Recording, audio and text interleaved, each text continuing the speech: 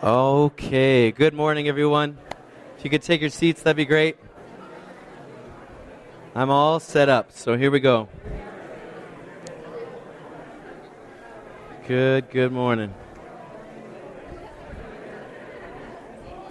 Yeah. So today, guys, we're going to be entering into our series called We the Church. Could you turn to your neighbor and say, We the Church? We the Church.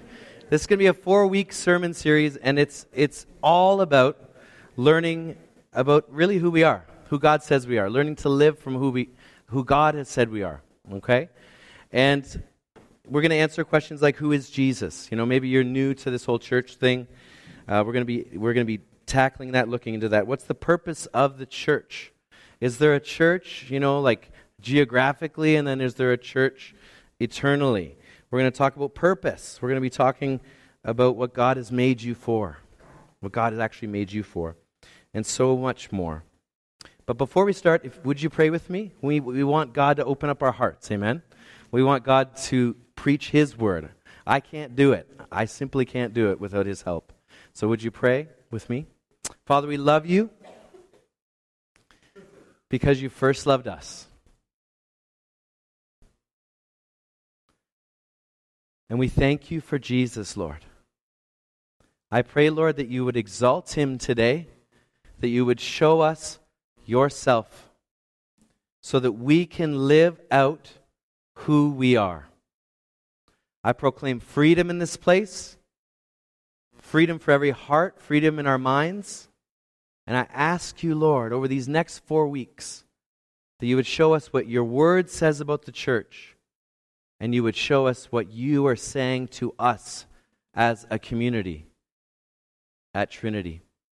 Show us, Lord, what you would have us do in Waterloo Region, that many would come to know you.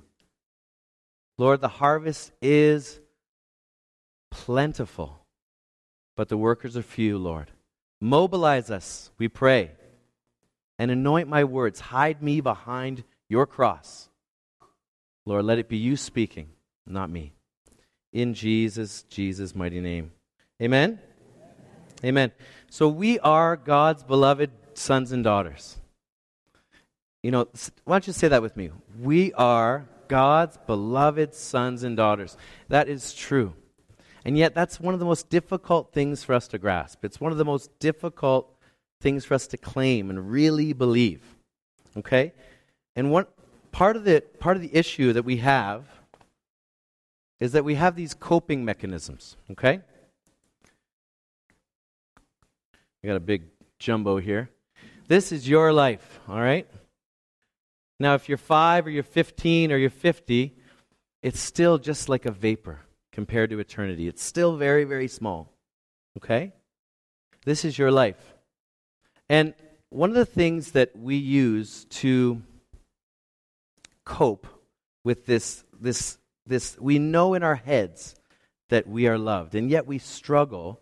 So what we do is we answer by saying, am I good? Am I doing good things? So if you're doing good things, you're feeling up. You know, you're moral. Maybe you helped a nice lady across the street. You give to the Salvation Army. You're doing a bunch of good things, you know. But all of a sudden, what happens when you do bad? And we all do it, don't we?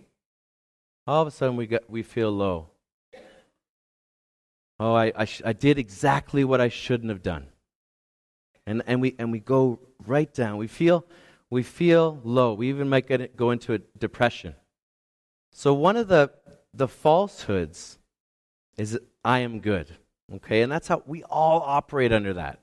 It's not like there's like people that struggle with that and people that don't. We all struggle with this internal thing. We want to be good, right? The next thing is, what do other people say about me? You know, if I have friends, you know, my friends are being nice to me. Maybe my wife she's baked me something delicious. She's, you know, and all of a sudden I'm feeling great. You know, I'm way up here. Okay? But you know, what about when my friends don't like what I'm doing? What about they disagree with what's going on in my life? What if they leave me? What if my wife leaves me?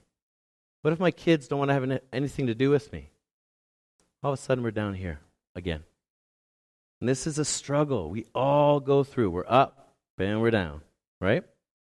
Another one is, what do I have? You know, we collect trophies, we collect diplomas, we collect vacation spots, we collect houses, we collect dollars. And so what do I have? If I have a lot, if I've got tickets to the Blue Jays game, you know, I'm doing all right, you know, whatever can just kind of get me through. But what happens when everything kind of just disappears? Anybody had that happen before? Anybody? It happens. What happens when everything that you have is gone? Because here's the deal. And I don't mean to be blunt, but death is something that we all will face. Amen? And it is part of the reason why we actually are up and down. It's because we're afraid. So today we're going to talk about this dilemma that we have. You know, Pascal writes that all men seek happiness. This is the motive of every action of every person. And yet all complain. Such universal dissatisfaction should convince us of our own inability to reach good with our own efforts. We are made by, that should say, is that wrong up there too? Yeah, anyway, made by and for the divine, and only God can fill this void inside of us, and all of us have it. C.S. Lewis famously stated, "If I find in myself a desire which no experience, listen close, in this world can satisfy," and isn't that the case for all of us? "The most probable explanation is that I was made for another world." Amen? Today we're going to look at John chapter 3 because we're beginning this series about the church. And we have to start where the Word of God starts. We have to start with Jesus. We have to start with being born again. So turn with me if you've got your Bible. Wave it at me. Anybody bring their Bible? Oh, I love it. This is good. Okay, so we're gonna talk about this command. And honestly, it's the central message of the gospel. You know, we don't hear it much, and yet it's actually the most important thing. It's this command that Jesus says, you must be born again. You must be born again. And so let's read together. There was a man of the Pharisees named Nicodemus, a ruler of the Jews. He was actually a teacher, Sadducee. This man came to Jesus by night, and he said to him, "Rabbi, we know that you are a teacher come from God. For no one can do these signs that you do unless God is with him." So he's being very polite. He sees that Jesus is doing miracles. He wants to discover who this Jesus is.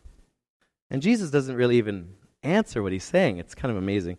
He says, Jesus answered and said to him, "Most assuredly, I say to you, unless one is born again, he cannot see the kingdom of God." The kingdom of God.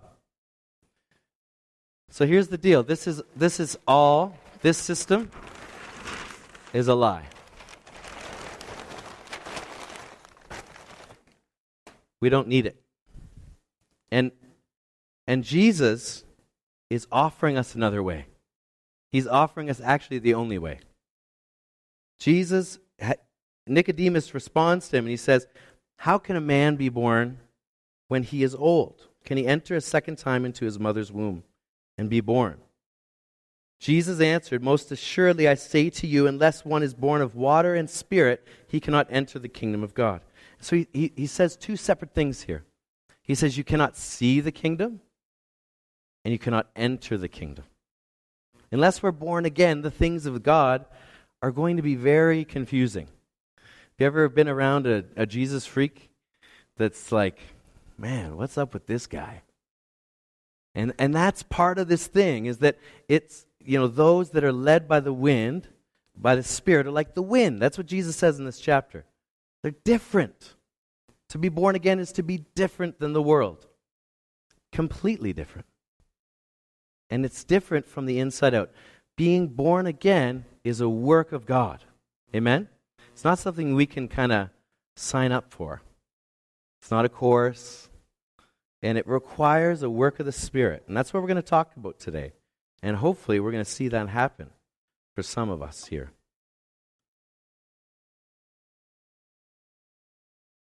Being born again, the first point I want you to write down or just get in your heart here is that it's regeneration, okay? It's a theological term, but what that really, really means simply is that when you're regenerated, you're brought back to your original purpose. See, that whole system, actually, God never ordained for you and I. That whole thing of being up and down and sin and hurt and pain, that's actually not God's will for us. And so when we're born again, we live our first day as a born-again child of God. Amen? Has anyone experienced that? Can anyone get excited about that? We're talking about the kingdom here. And it's amazing to me. It's amazing to me that, often we can... I remember being a 7-year-old little boy going out to Word of Life camp. Anybody know Word of Life? So, I remember, I got baptized. I went up to the front, and I was like, just convinced that I was born again. I was a Christian. I was convinced. I spent all those years reading the Bible. But you see, I didn't have any room in my heart for His Word. The Bible made me feel better. The Bible actually made me feel better than other people. And that religious spirit, I would say, actually, I believe, led me into a really tough path. And it wasn't until I was actually 20 years old that I was truly born again. Truly, truly born again.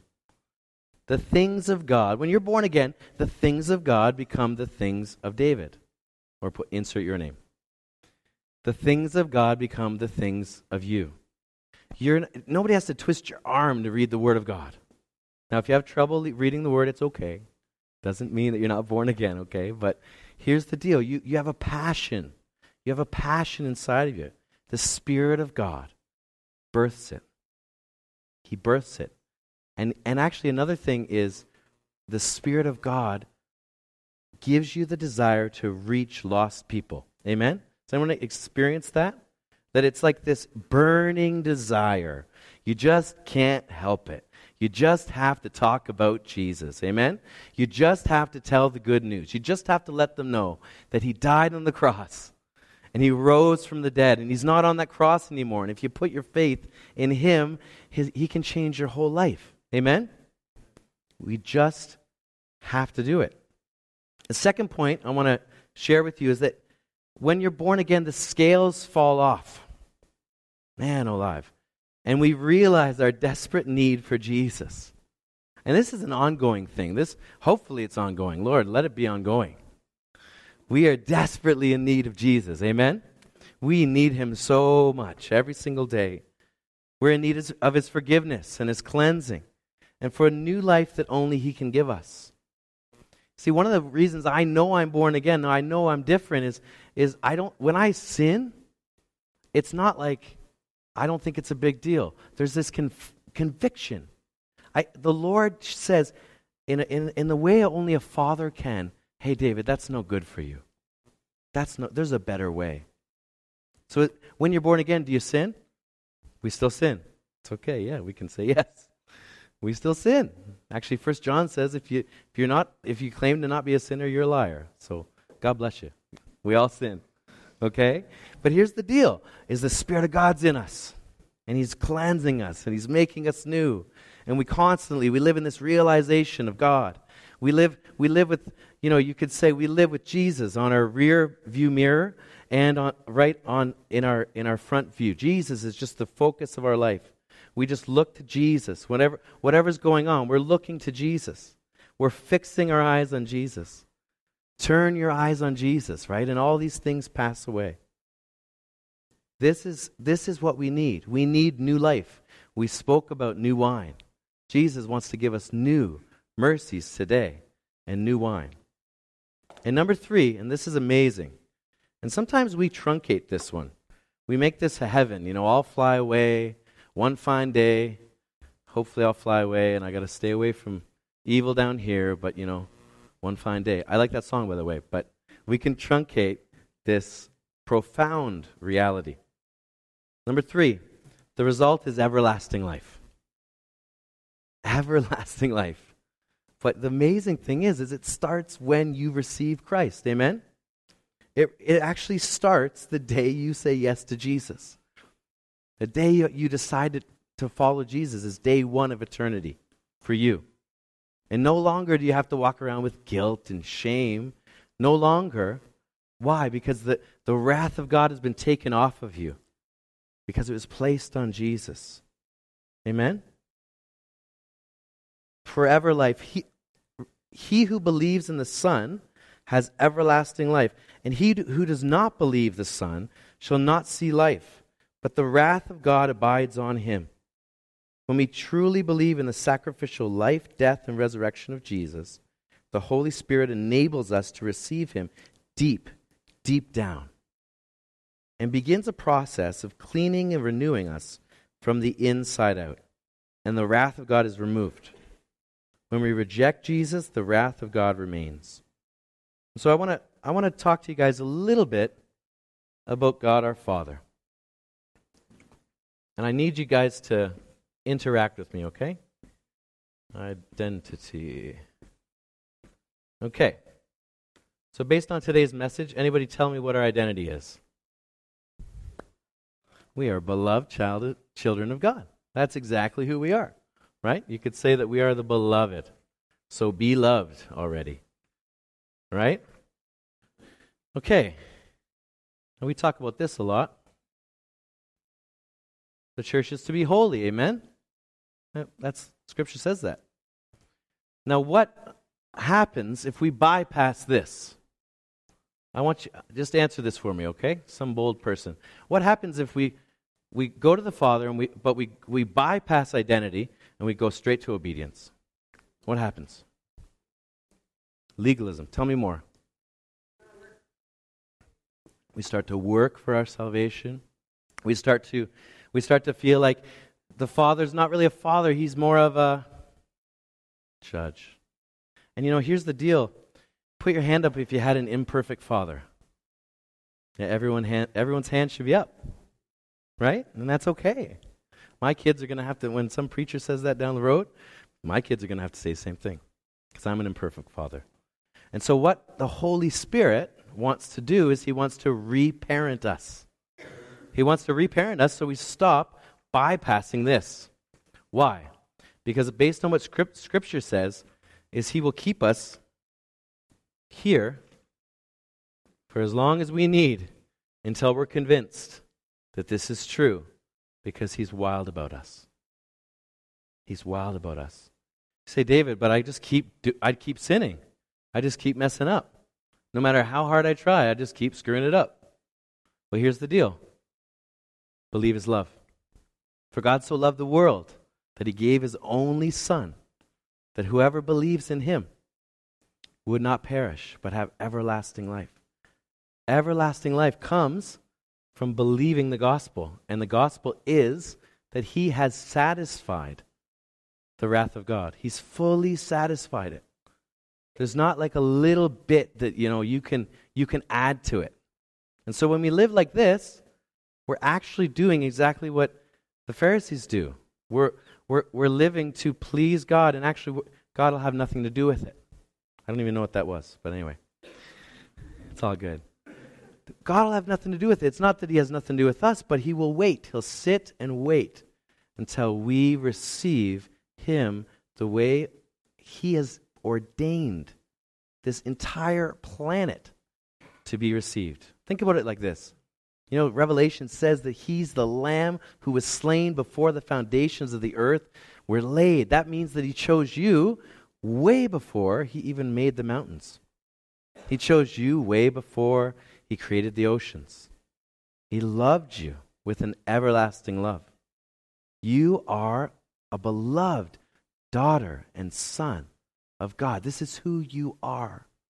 And as you receive this, not just up here, but deep down, as you receive it deep down, your life will change. And all of a sudden, the things that hold you and grip you, and the sin and the stuff, the junk, just falls off. It just falls off. We're about to hear an amazing story. And that story is from Marilyn Whitaker. So if you would, please welcome her up.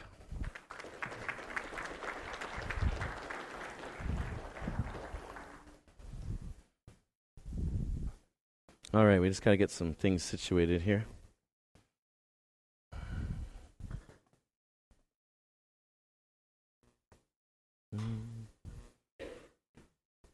Lori, where's that chorus? Right? Okay, awesome.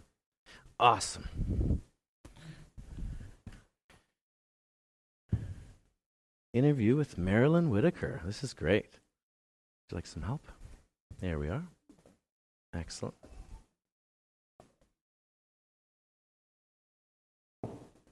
Just want to pray before Marilyn shares her story, okay? Would you do that with me? Father, we love you and we ask you to speak through her story, Lord God.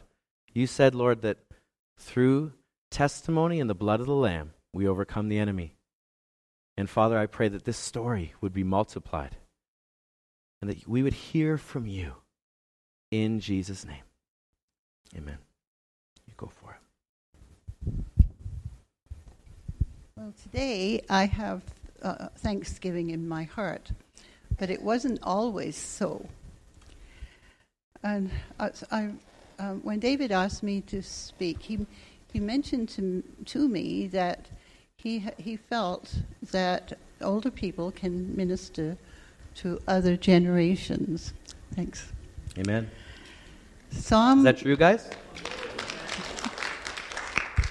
Psalm 145, verse 4 says, "One generation shall declare thy praise and shall declare thy mighty works." This prophecy is being fulfilled today. Today, we're going to step back in time to a day in the life of Marilyn Whitaker. The phone was ringing as my husband and I entered our Oak Park drive home in London, Ontario. I rushed to pick up the phone, somewhat surprised to hear my sister, who was calling from England. I hadn't spoken to her very recently, but today I sensed that her call wasn't just a sisterly call.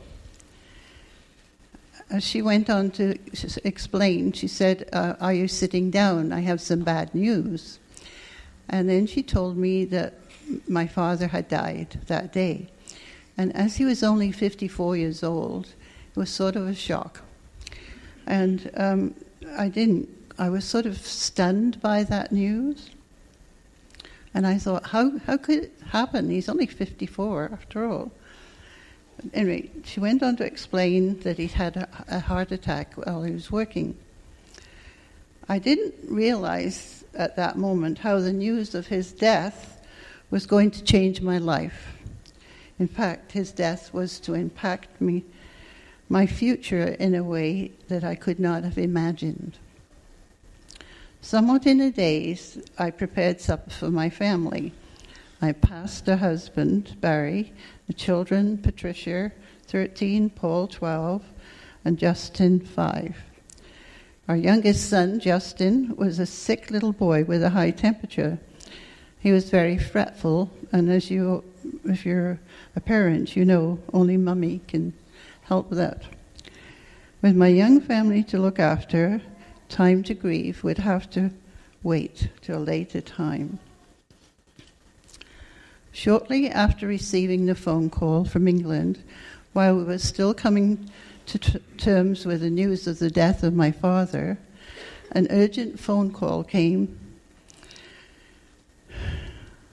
from a member of our church. Could the rector come?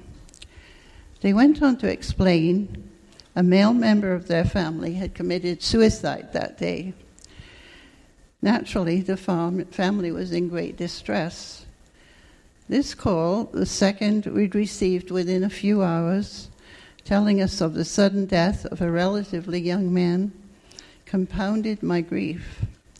In shock, many thoughts flashed through my mind. Whatever could have caused this terrible action? Suicide. We knew the family well. Only a few weeks previously, Barry had officiated at the wedding of the man's daughter. We both had attended a large wedding reception following the ceremony. The celebration meal at the Holiday Inn in Wellington Road, Windsor, London, had been a joyous occasion. And now this tragedy. How could this be?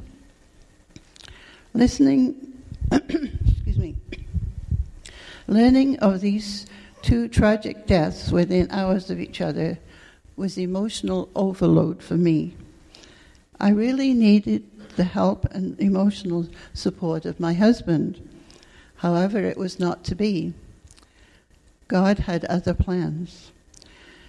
There are no office hours for a pastor, and Barry's position as pastor required him to go to be with the bereaved family.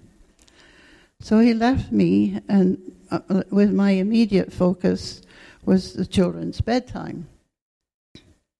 After the children were bathed and the older children were soon fast asleep, Justin continued to be fretful and was very slow to settle.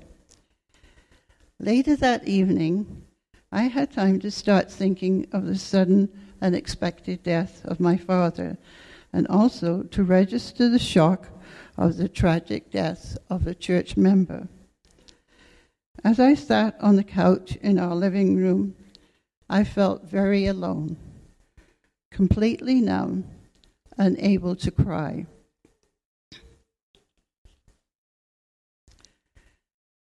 I recalled the sometimes difficult circumstances that had contributed to my strained relationship with my father. I newly saw my father as a man rather than just my father, a man I'd never really had an opportunity to know, a man whom I had mostly seen through the eyes of my mother, who had divorced him when I was about 11 years old. Suddenly overwhelmed with dismay, I realized it was now too late to say to my father 3 simple words: I love you. 3 words I do not remember ever saying to him. In that instance, somehow, the 3 men and their human frailties all came together in my mind. I realized my husband Barry was now that same age as when I'd last seen my father. The man who had committed suicide was also roughly that same age. They were all between 40 and 50 years old. That evening, quite desolate and terribly alone, I remember sinking to my knees on the living room floor. In my distress, I cried out, "Oh God, I've made a mess of my life. Help. Don't let it be too late for me to freely express my love to Barry." My cry for help did not fall on deaf ears. That evening, an ongoing process of emotional healing began. It was a healing I did not even know I needed. The wounds of a dysfunctional life are not always as visible as a physical injury, but can be just as crippling. Without understanding or realizing what was happening, I had built a wall around my heart to enable me to survive in difficult and challenging circumstances. I had come to accept what was normal for me was to be emotionally neutral. It had been a gradual process. I had not previously realized it wasn't normal to feel the heaviness that had been in my chest for so long, being neither sad nor glad, always in control, a stoic. Since then, the scripture, "Harden not your hearts," has taken on new meaning for me.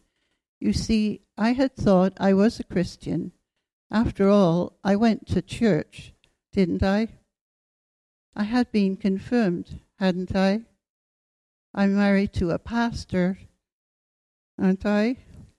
But now something new was happening. God, my Heavenly Father, in His mercy and grace, began His new work in me. I was 36 years old in 1970, the night my life was changed. In the next few days, I wept the tears that I'd been unable to cry during all those previous years. I wept unabatedly for 3 days, seemingly unstoppable. Tears would stream down my face regardless of who was present. Although I sensed something good had happened, I did not at that time understand exactly what had happened.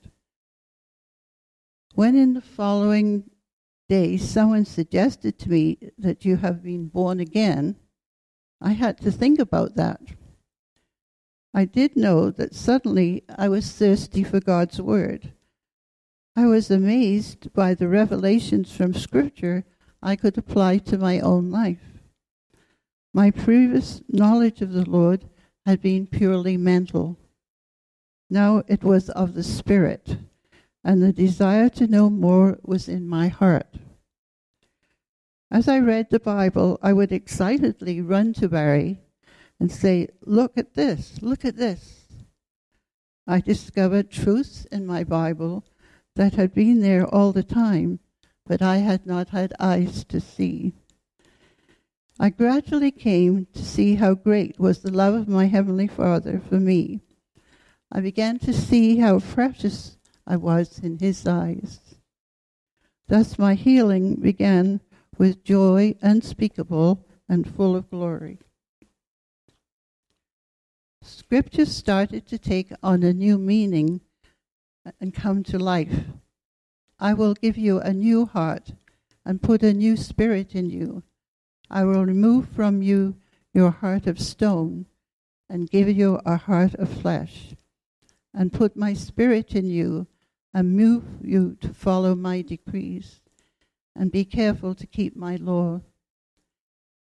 In the days following my father's death, I became aware of a tangible feeling of a dissolving and a dispersing of the frozen lump in my chest.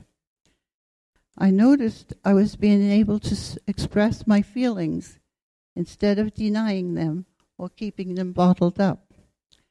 As my heart was softening, I met each new situation differently, yet I was the same person. I felt I was being released, suddenly free to live in a way I never had been before. The wonder was my Heavenly Father had given me a new and softened heart. I'd been born again of the Spirit. As I started to avidly read my Bible, hungry for direction, I saw the word Spirit for the first time. I also saw what had been there all the time for me to see, if I had not been so blind, that as Jesus promised, the Holy Spirit was there to guide me and comfort me. Jesus says, I will ask the Father, and He will give you another helper, that He may be with you forever. This is the Spirit of truth, whom the world cannot receive, because it does not behold Him or know Him. But you know Him, because He abides in you and will be with you. I will not leave you an orphan, I will come to you.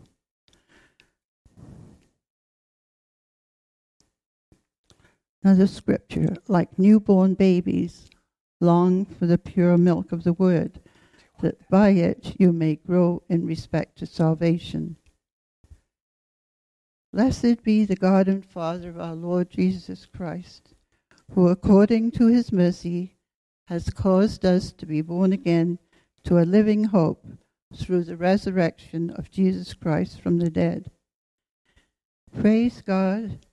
Now I'm able to trust my Lord and Savior, Jesus, guided by the Holy Spirit. May God be glorified. Hallelujah. You just stay here? You just stay here? Just stay here. Okay. Hallelujah. Amen. So would you stand with me? Jesus is the foundation of the church. And for the next 3 weeks, we're going to be talking about us, the church, we, the church. In Matthew 16, Jesus says to the disciples, he says, "Who do men say that I, the Son of Man, am?" So they said, "Some say John the Baptist, some Elijah, and others Jeremiah or one of the prophets." He said to them, "But who do you say I am?" He said to them, Simon Peter answered and said, "You are the Christ, the Son of the living God." Jesus answered and said to him, "Blessed are you, Simon Bar-Jonah, for flesh and blood has not revealed this to you, but my Father who is in heaven. And I also say to you that you are Peter, and on this rock I will build my church." Now listen, sometimes we believe he's talking about Peter, but I'm telling you, he's talking about the revelation of Jesus. Amen? He's talking about Jesus as the rock, our foundation, our sure foundation that no one can break. Jesus is building his church, and the gates of Hades shall not prevail against it. "And I will give you the keys of the kingdom of heaven. And whatever you bind will be bound in heaven, and whatever you loose on earth will be loosed in heaven." This church is called to do some binding and loosing, amen? We are called in this region to tear down walls. But we got to make sure our starting point is healthy, amen? And it's Jesus.